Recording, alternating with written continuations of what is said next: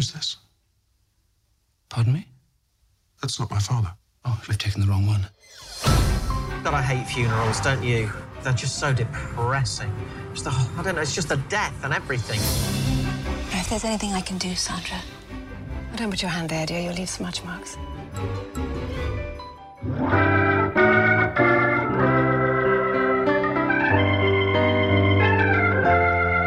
Brian, who's this? You know, I asked myself the same thing when my dad passed. I said, who is this man? No, who's in this coffin? Because that's not my father. You got Jackie Chan in there! It's not Burger King. You can't just mess up my order. I cannot wait for this day to be over. Okay, so we're talking about foreign films and their American, predominantly American remakes. Yep. So do you want to start with comedy or horror? Don't mind. Do you want to start with comedy? Because it's probably The freshest in our minds. Yeah, let's start with comedy. So we're looking at Death at a Funeral. Yeah. And how, I think, when the original was British, and when was it made? Like 2007? 2010. 2010. was the British one, and then 2013, I think, was the American one. Okay. So, firstly, why do you think they remade it? It would have been way too dry. It was too British, basically, for American audiences. Okay.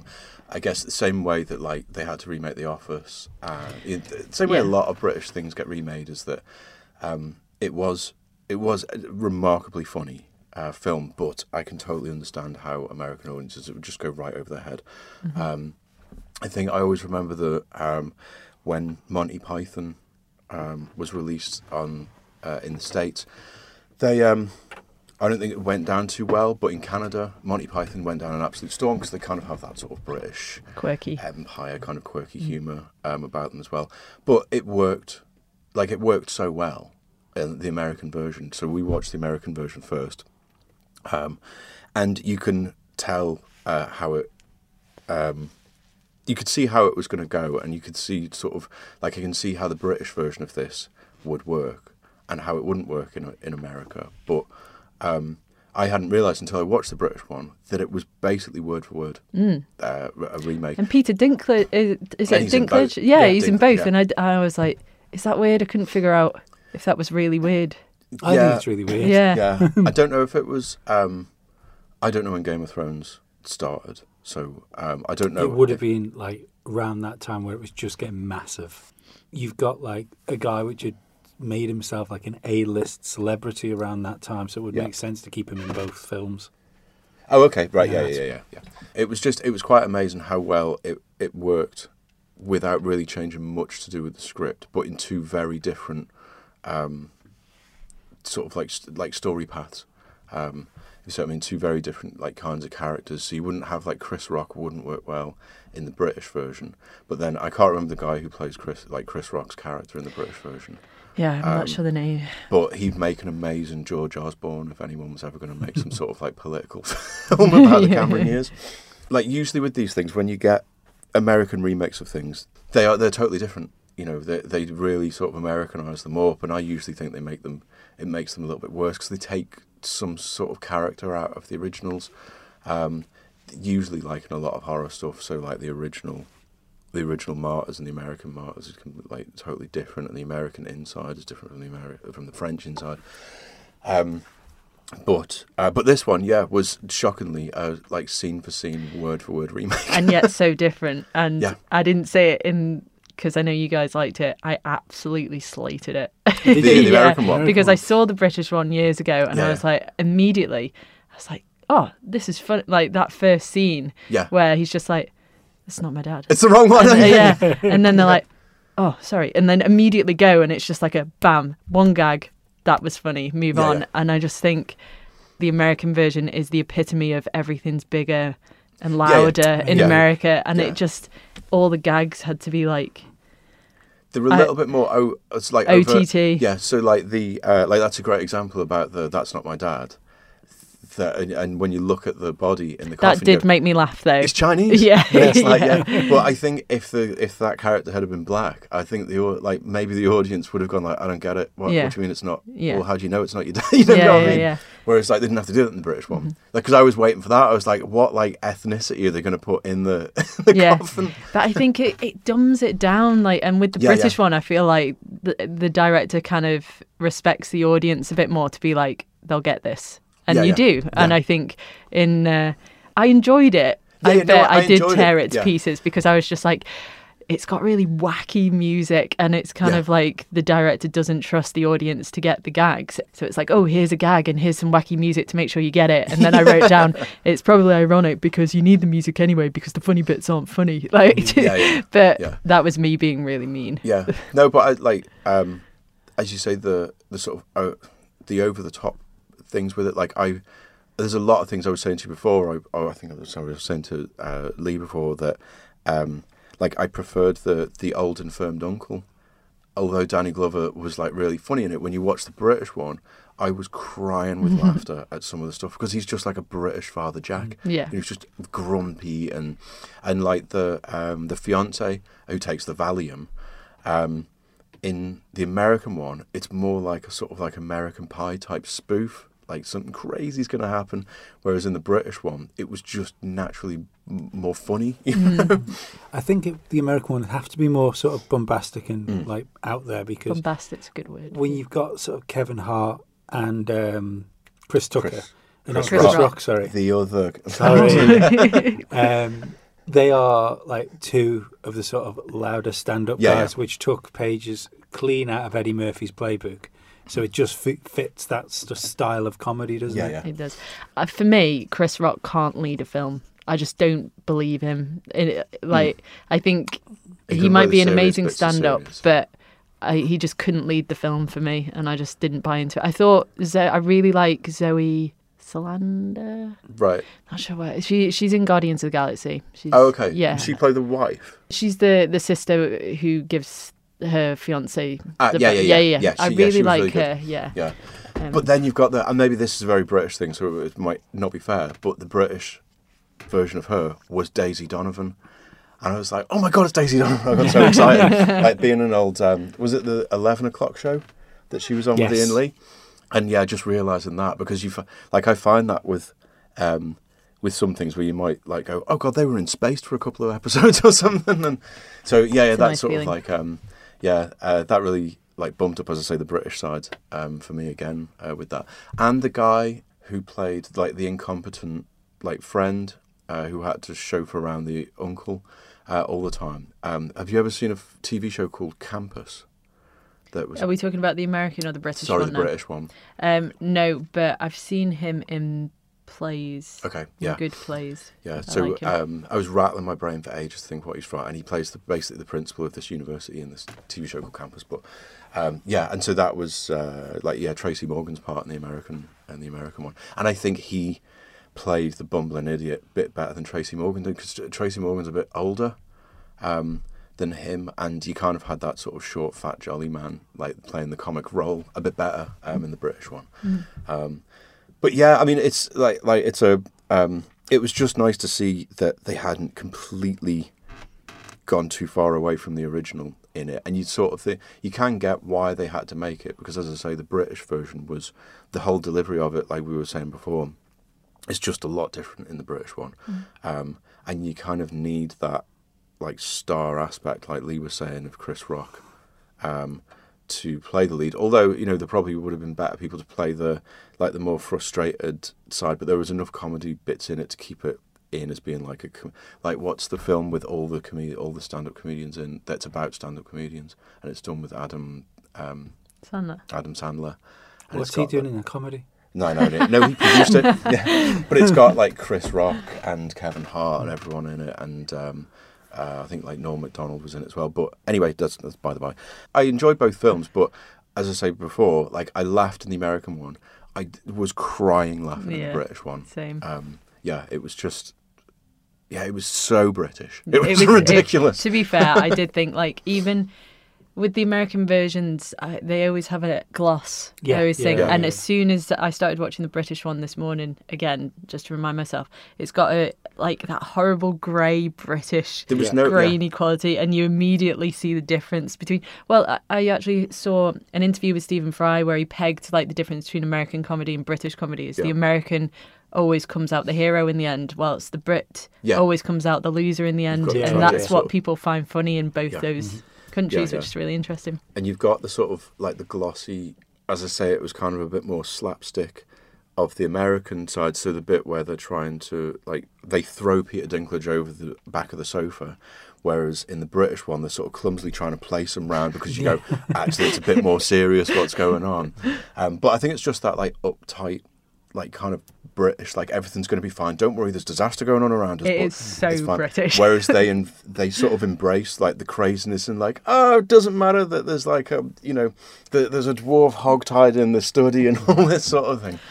I have to say though, like the bit with the young girl where the writer brother fancies the young girl, Yes. I thought that was kind of verging on a little bit rapey because he was Oh, like, it's totally rapey, yeah. ooh, 17, 18 and I was just like, I think this is really missing the mark here, and it's playing with fire. You know? I was quite glad though that in the British one they didn't really follow through with that story too much, whereas obviously in the American one he left with her in the car and you'd be like, right oh, into it. God. But yeah, it was a little bit. I think she was just like that. If she'd have been like a few years older, it would have and been it had been like, different. oh, now she's mid-20s, and it's like I haven't seen her since she was this age. But the fact that you go, oh, she's still like 18 or 17 or whatever it was. No, not that this is the problem. But Go on. The other thing is, it wasn't believable either. If he'd have come in and there'd been like his character had been built where he had a string of bestsellers or something like that, there was no reason for this fat middle-aged man to romance this 18-year-old girl. It was a bit weird. Yeah. The other thing I found weird was the other relationship-wise was the white guy, poor man's. What did we say last night? Owen Wilson. Poor man's Owen Wilson. I forgot his real Yes, name. Owen Wilson's brother. Is it Owen Wilson's brother? Yeah. That'll be it then. That makes a lot of sense. When he kissed her, I was like, that's a bit full on as well. Like, that's also not funny. But the weird thing about that was as well is you've got the father trying to push this fat middle-aged white man on his doorstep. Yeah. And that seemed really weird too. Yeah, that's odd. It took me a while. His British counterpart, Ewan Bremner, it took me so long to get his English accent into thing because obviously I'm used to seeing him as like Spud in Trainspotting, and so that took me a little bit while. But I think he played it a bit better because it was almost like he was like a sleazy British rock star. Kind of ex-boyfriend thing. He wouldn't take no for an answer. So that kind of worked a bit better. But that as soon as he opened his mouth there, I was like, oh, hello. Well, we said they got the characters wrong way around, didn't they? In the American one. In the American one. If you'd have had Owen Wilson's brother as the boyfriend in the first place, then it would have made more sense. That young, hunky guy was trying to be the tempter. Yeah, it would. Yeah, you're right. He played, your man who played Cyclops. Yes. Yeah, but no, I think, overall, I enjoyed both of them. The American one was kind of like a switch off. It wouldn't matter if it was terrible or not. Zone I could in just and go, but the British one was, just I'd like to be in brilliant. a play version of the British one. I think it'd be That would be awesome. on stage. Yeah. Cool. Let's move on to Rec and Quarantine. Tranquilízate. Bien.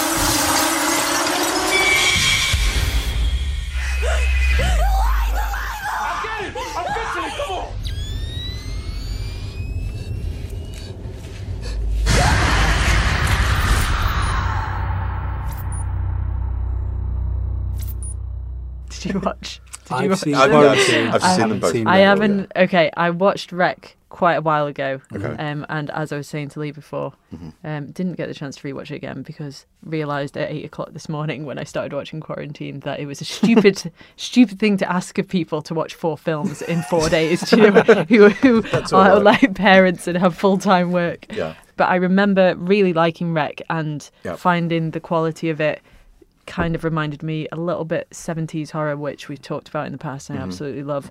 And again, Quarantine, I didn't think it was bad, but it did have that American gloss. It did, but it had. You also felt like it was missing a few millions from the budget Yeah, somewhere. yeah. Yeah. I mean, it absolutely was. So I'd already seen both of these, and funnily, when I'd watched them in as order as you can, because Rec came out in 2017 and Quarantine came out in 2018. Right. So it shows you how fast they pushed this remake through. Yeah. It was ridiculous. There's just like a bit of history. So it's like a found footage film. So it's all done with this. Film crew go into an apartment block and it's overrun by like zombies or the infected. It's that kind of like classic sort of tale. And so, as I say, this was 2007 and there'd only really been like a handful of found footage films before that. The first one was like Cannibal Holocaust in the 80s. And then there was like a big jump really until I've made some notes, 98, where there was a film called The Last Broadcast, which is basically what inspired the Blair Witch Project, which came out the year later. Now, the Blair Witch Project had a budget of $60,000, right? So, and you know, like the sort of quality that they made with that. The Last Broadcast had $900. Oh, wow. Was The Last Broadcast, is that like something to do with aliens or Bigfoot or something? Yeah, so sort of. So it's about 4 guys who go into the woods to find the legend of the Jersey Devil, which is like a creature with like a flying creature that thinks only one of them comes out alive. Ooh. Is it good? Spoilers. I know, yeah. Sorry. Cheers, Martin.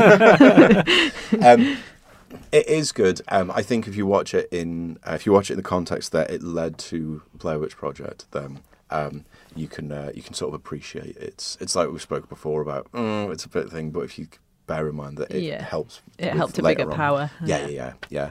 And so, like obviously, just fast forward in a few years, and when Rec came out in 2007, it was a bit of a funny year, I guess, for horror because Rec is Spanish. Yeah.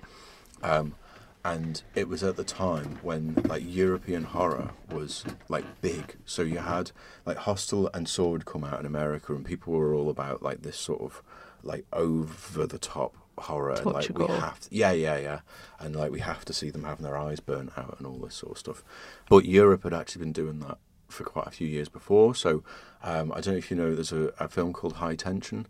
That I can't even remember whether we spoke about this before, but that came out in 2003, and it's basically about 2 teenage girls who are in the countryside, and there's a killer after them, and so there's a big twist at the end. But essentially, that was kind of like quite gratuitous, sort of violence in it.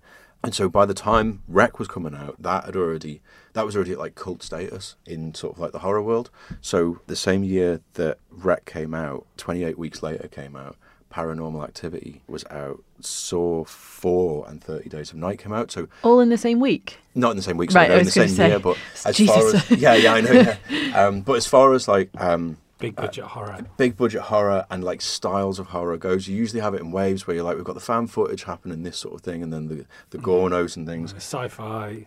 Yeah. But this was like all sorts of stuff that was coming out. And as far as the European stuff goes, the Orphanage came out in 2007, which I don't know. That's one of my favourite horror films. Yeah. So that was Spanish as well. But then in France, you had Inside came out, which is amazing. If you've never seen it, that could possibly pass the Bechdel test. Oh. That's got Alison Paradis, who do you know Vanessa Paradis, the singer? Not personally, obviously, she did Joe Le Taxi. Anyway, it's her sister and a French actress called Beatrice Dalle. Amazing. And that's like over the top bloody. So that came out. And then another film called Frontiers came out as well, which is about a bank job that went wrong. And they escaped the country, but unfortunately they hide out in a house that's got a load of cannibal Nazis in it. So it's as it happens. Time. Yeah. So those two European horror films came out the same year as Rec. For bear in mind that the year after Martyrs came out, so we're right in the absolute thick of like quality European horror, which is probably why Quarantine was made so fast because they thought, well, we'll pick up on the coattails of this. Get in on this, yeah. Yeah, because they did. There was a Martyrs remake and there was an Inside remake as well. I don't think there was a remake of any of the others, but there was obviously like a little run there where they were doing these like just it doesn't matter what it's like. It's European and it's French or it's Spanish and it's horror. It's gonna make us a. What is it with European horror that makes it so terrifying? I think because it's close to home, but it's much scarier than British horror, for instance. Yeah, the culture's just a little bit different, so it seems foreign enough. Right. Yeah. But we're really like I always think American culture is kind of ingrained in us, but it's still way over there.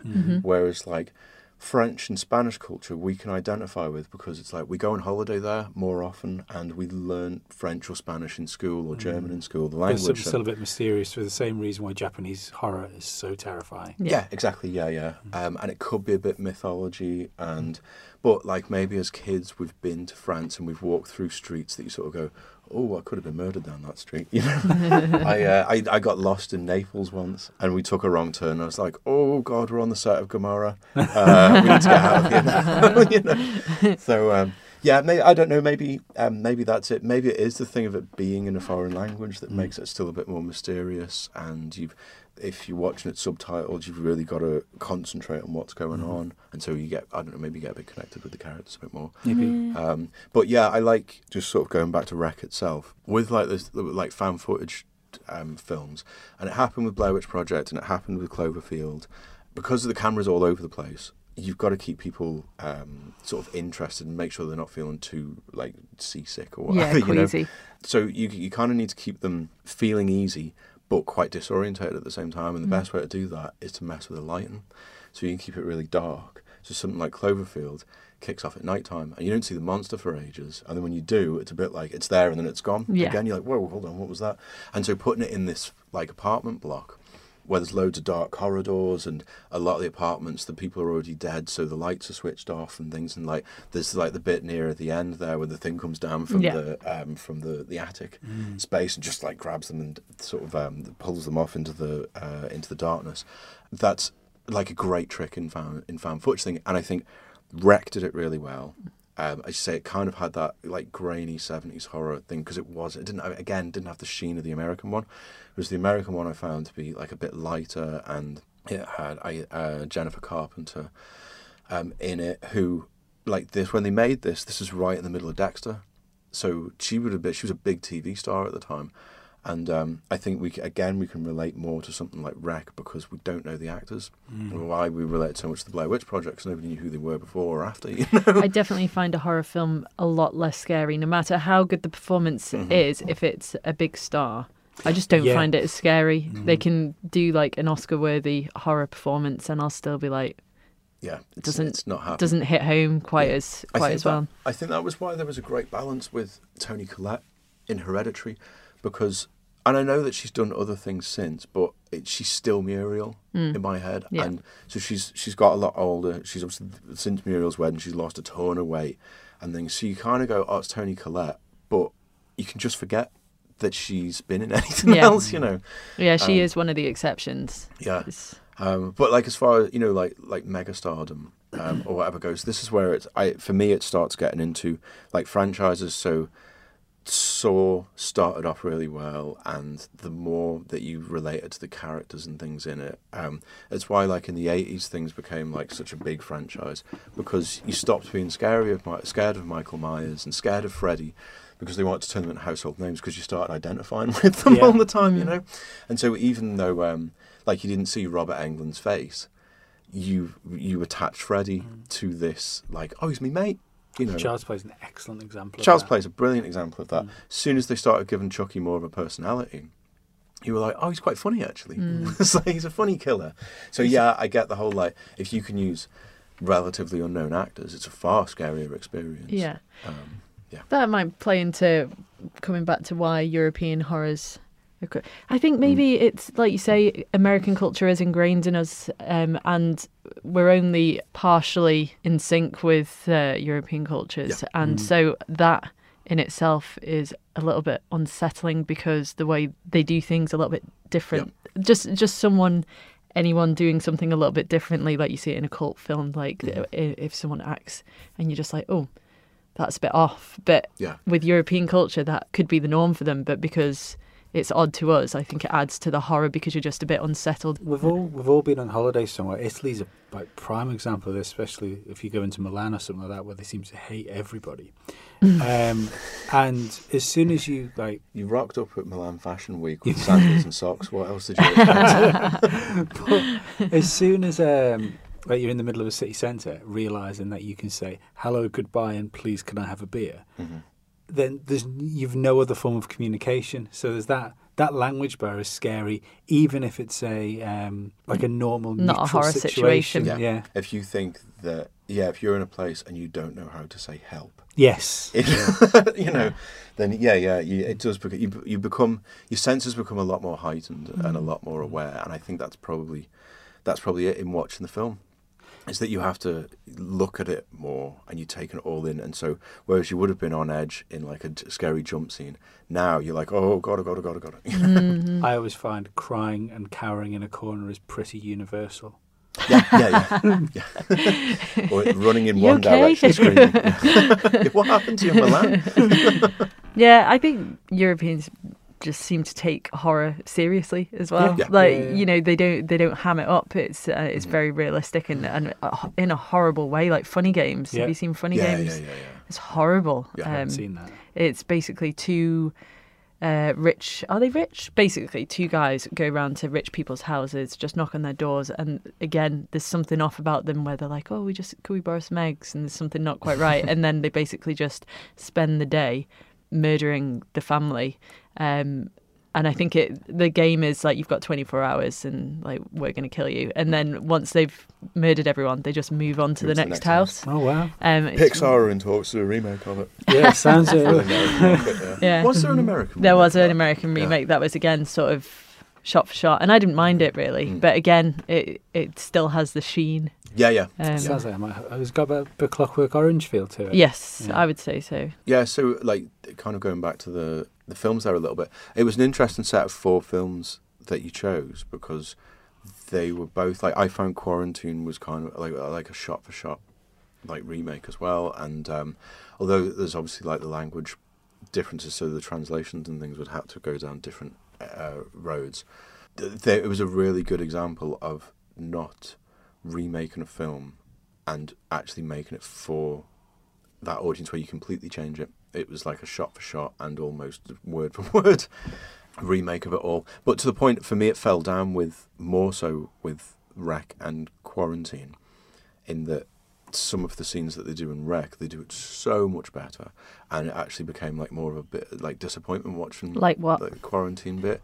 Just like a lot of the, as I say, because the Hollywood sort of sheen on it all made things a bit lighter. A lot of the just running around screaming bits for me in Wreck, because it was so much darker and it was like, it was a very Spanish apartment block, and so it has that familiar but a little bit foreign feel to it. It just felt more engrossed and more like, oh God almighty, don't go around that corner, don't go around the corner. Yeah. Whereas with the Quarantine, it was a bit like, oh, just stop screaming, just go out the front door. That's so funny because I thought that exactly. Well, I wrote down it doesn't feel as authentic, but this morning obviously it wouldn't have been helping that I was watching. You've watched it 8 in the morning. Like 8:30 in the morning, but I was in bed just like, oh my God, just stop screaming. Yeah. I understand it's a difficult situation, but it got boring. It was like the same, just the same cycle of things going on. Like, bam, there's a zombie, scream, scream, scream, scream, scream, quiet, quiet, quiet, quiet, bam, there's a zombie. And like, I was just like, okay, it's just repetitive now. Like, you need to get creative, I think, in that situation. Yeah. It didn't feel like a general release film either. It felt like an straight to BitTorrent. Or sci-fi film. Yeah, it's probably a better thing. And that's again why I was quite surprised why Jennifer Carpenter took it on, because she was kind of like height of fame sort of big time. Star. Yeah, she's big star, and probably because 90% of the budget was getting her. Well, yes. Yeah. Yeah, but it led on to slightly better things though. So I can't remember the name of the director, but he went on to do As Above, So Below. Have you seen that? That's a great film. I've and so heard it's the very same good director. reviews. The again found footage film, but it's based in the Paris catacombs. Yeah. Instead. That's really scary, that film. Yeah. So that's the same guy who did Quarantine. Is it really? Wow. What's his name? Well, same John director. Eric Dowdle. That's the one. Yeah. Yeah, that's him. Do you know what? I did have that on my notes here. I should have just actually unlocked my screen. But so he went on to do that, and so at least it was like a test run for him or something. Yeah. To Did he do much after that? I didn't do that much research.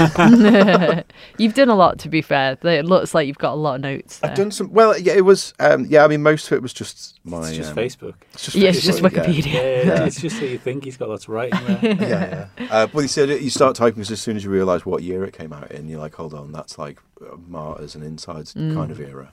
Then, you just start typing, then away. But yeah, that's the thing that got me all excited was that you'd already had, as I say, like High Tension, and there's another one called Calvaire, which I think was Belgian, but that was out a similar sort of year to High Tension. So you had those two of these cult European horrors. And Calvaire's completely mad. It's about this musician whose car breaks down in a countryside road, and he finds a little house. He's like, "Oh, can you help me?" And the guy, the sort of old farmer there, his wife had left him years before, and he'd had this big mental breakdown, and so he basically trashes the guy's car and keeps him there and convinces himself this guy is his ex-wife. So he dresses him up in her clothes and he like shaves her head and is like, now no one else will take you because she's mine. Yeah, and so but then it gets ridiculous after that. You know? After that. After that, yeah. Oh, he actually starts hurting him after that. So when will people realise if they break down in the middle of nowhere, that one house in the distance is not going to help you? Don't not the go place. there. Yeah. Just live in your car, live off the land. Yeah. And then a few years later, things like Wreck and Frontiers and stuff came about. And it was like, that's 2007. So you've been hit with this onslaught of just these amazing horror films. And then the year after that, your man is that sort of like, hold my beer. I've got this film called Martyrs. It's about to be the pinnacle of everything. And sure enough, it sort of dipped down again after that a bit. And I need to sort of see what's been released recently. Was that banned at first, Martyrs? No, it's just that it's just topped every list of disturbing films. Of like, you need It's to watch horrible, this. isn't it? Yeah. I'm sure I've seen it, but I can't. Again, there's an American remake of that. I haven't No, seen the I American didn't one. see the American one. Just. You didn't watch that at 8:30 in the morning as well, did you? Martyrs. No, I did watch Hereditary in the morning, but that was because I was scared to watch it at night. So that was an active choice. Yeah. I watched it thanks to our cinemas. I watched that at 2 p.m. What, Martyrs? No, Hereditary. Hereditary, yeah. No, I didn't. No, We'd never get Martyrs over here. I made the mistake, I think I said this on the podcast before, of being sick one day and thought, I need to find some horror films to watch. I watched Martyrs, Mordum, and a Serbian film in one day. Oh my God. I was a different person the next day. Yeah, I can imagine. You're a different person, like still. Just woke there at 11 o'clock at night. Just give me Disney. Just give me Disney. Yeah. I think we kind of touched on it, but Japanese horror, they've made loads of Japanese and Korean horror films because they do horror very, very well. And again, it's kind of not as realistic as European horror, but they don't do it in a way that I don't roll my eyes and go, oh, this is just ridiculous now. It's so, they make it so scary, something so unbelievable. So scary that it makes you think, geez, what if this could happen? Even though it couldn't, because it's... Is the girl with the black hair like an actual Japanese folklore figure? Because they're all... She's been in so many different things. They're different characters. Yeah, no, but that sort of... Oh, right, reference, yeah. Entity. This, like, demon. Yeah, it's been in so many different things. Maybe that's what makes it so scary, is because it is in Japanese tradition. Yeah, and that's the thing, and it's so wildly different how they approach these things to British. I remember talking to a guy and another like horror enthusiast, and there was a friend of ours with us in a little group that we were chatting with, and they said, "This guy, have you ever seen a film and you knew it was a film, but it just made you go, oh, what?" You know?" And funnily, both of ours were Asian horror films. What was yours? Mine was Ring. The first time I watched Ring. Because all I knew about it was that it's a scary film, and Ring was the other one that influenced Blair Witch. We watched it not so long ago, didn't we? Yes, yeah. That was the other one that influenced Blair Witch. So the last broadcast and Ring, the two things. So I was like, oh God, I'm going to try this out because like I saw Blair Witch at the cinema, and it was like from there you were just like, oh wow. And the bit that really did me in, which is the big cultural difference, which maybe it's fine in Japan to do that, coming out the telly. Yeah. And so you think the telly's going to explode when she gets to the screen. Oh God, no, she's coming out of it. Yeah. Oh God, that's horrible. And the other guy was Audition was his one. And he did what you did actually, where he watched it in the morning by accident because he thought it was a different type of film. He thought it was a rom-com. But yeah, I think for me, it's the culture thing. It's a very, very different culture, but they approach the films in a totally different way as well. So, like, we've seen, like, The Exorcist, where she goes down the stairs, and that's in Grudge as well, you know, that thing. But the way they do it, for some reason, is just more uncomfortable, and it makes me feel... Uncomfortable is the right word, yeah. Yeah, it makes me feel uncomfortable having bones. Watching that go down. Everything about it's alien, though, isn't it? Yeah. You look at the writing, looks from a Western perspective, looks like alien writing. It's everything is different when you see the Japanese stuff. It is interesting. I don't know if it makes it a bit more sinister because from being in Japan, I always feel like a bit of a knob. But from when I was in Japan, it's everyone is so polite and genuinely lovely, and there's a massive, under the surface of it all, there's a massive weird sexual like very strange sexual desires going through Japan, and it has a similar feel with the horror. And I think it's the fact that they're so calm and lovely on the surface. And that's one of the things that's a great point made, is that when you see people scared in Japanese or Korean or Chinese films, they look way more terrified.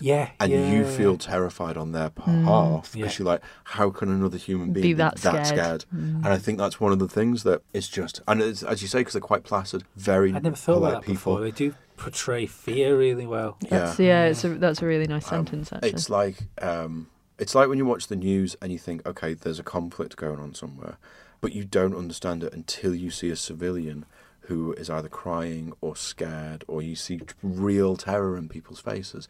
That's the thing that I get with like Asian horror, is that the innocents, the civilians or whatever in the films are genuinely terrified.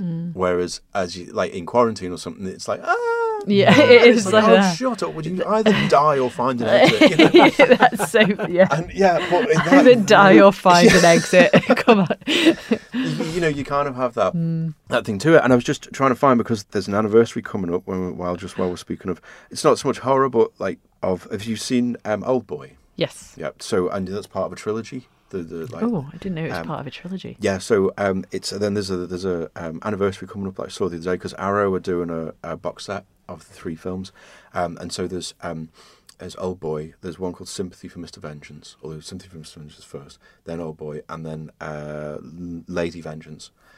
They're all 3 of them are really good, but they're sort of going into that kind of Asian violent thriller / horror kind of genre again. That is one of those ones that really takes you into like Old Boy. They just do something a bit differently, where you've seen Reservoir Dogs and you've seen the ear cutting scene and things, but you ain't watched Old Boy when he cuts that fella's tongue out. That's really like Does he slice? Is it an Old Boy? He gives him a Chelsea smile? Chelsea smile. Yeah. I think yeah. God, I remember watching it in high school. I haven't watched. Rough. Yeah. I went round to a friend's and he was like, watch this film, it's great. And I was very like innocent in high school. Yeah. Okay, like I'm going to watch a Korean film, or is it Korean or is it? I think it's Korean, yeah. And then just being like, you're not my friend anymore. Mum, can you come pick me up? But I find that feeling I still get with the Blair Witch Project, and I hate people stood in a dark corner scares me. It just does. It's always something that has got to me. But it's the sound of her screaming in horror. The off-camera. And it's just that noise and how terrified she is. It's still like I can feel it in my chest. Yeah. I mean, that's something, because we watched that not long ago as well, didn't we? Yeah. And revisiting that, and one of the absolute genius points they had, again, the use of dark and just the camera light, so you can see flashes of leaves and things, but you can't see anything 5 foot past you. So when you hear the screams in the distance, and I don't know whether that works more scary for like us living over here, because we've got plantations Yeah. and things where you've camped out and things where you can like hear your echo around the forest and things. So to hear that, it's like, did I just hear a scream then? Oh my God! Oh, that's horrible. Yeah. I've just realised with all this, we watched this recently stuff. People don't realise we do other podcasts together. Our relationship is going to seem very different. I like that they think that maybe we just live together, like Paul and John, or the monkeys or something. We're going to have to wrap it up soon, Yeah, because cool, 'cause the there's news going is to be coming the up. news. The news is coming up at 12. Yeah, you get them. Yeah, I mean, I know this is a very big question, but Mm-hmm. remakes, do you think they should be done, or do you think people should just accept them as a good film and put the effort in to experience them from a different culture? I flip and flop on it. Yeah, I think absolutely they should be made. They should be made with care. Obviously, you know, There you needs to can't- be a long time in between as well. There needs to be a long time in between. So I used to be quite like just watch the original, but I went to see The Exorcist a few years ago. There was a run of Halloween Hopchinay films in the run up to that, and I was in a room with maybe like a group of like early 20s, and they were laughing their heads off at The Exorcist. And I'm like, you need this remade for your generation. Right, Like, okay. you need that terror from the 70s Yeah. now and make it more realistic. And, like, I can't wait for a proper Hellraiser remake, because the visual effects we have now, like the Candyman remake is going to be amazing. And I really hope it scares the hell out of people. Yeah. But yeah, so I get you're why right people complain with, about it. but I think you're right with like leaving a gap, because with Yeah, the yeah, ones totally. with the ones we happen to pick, I didn't realize that there was a consistency, but they were remade very quickly within. Yeah. Look at It. Obviously, I haven't seen It Part 2 yet, but It Part 1 was better than It Part 1's original. Right, Yeah. yeah. You know, Yeah. it's and let's say, for instance, I mean, what we're in 2020, 2019 now. Your name's Lee. It's Saturday. Yeah. 2030, say. Yeah. I reckon will be about the right time for a Jurassic Park remake, because we haven't mentioned it in this podcast yet. And I'm so glad God, we that was have. And, but the thing is, like, Jurassic Park's my favourite film of all time. But Yeah. if I was to turn around and say, yeah, you can't remake Jurassic Park, how selfish is that of me? That's true. So that, you know, For that a other future people generation. can't enjoy that story, because when they look back on Jurassic Park when I was there, it's going to look like Lego characters. Yeah, it still. doesn't have the same effect, Yeah. and that's very lovely, generous feeling actually, to want other people to Yeah. experience what you experienced. But to do that, you have to evolve and Yeah. use what we have now. Yeah, That's a absolutely. good point. Yeah. Sweet, and we'll wrap it up there before Ed comes in and punches his Berserker. way through the glass. Oh, no, it's lovely. Like in Jurassic Park. Yeah.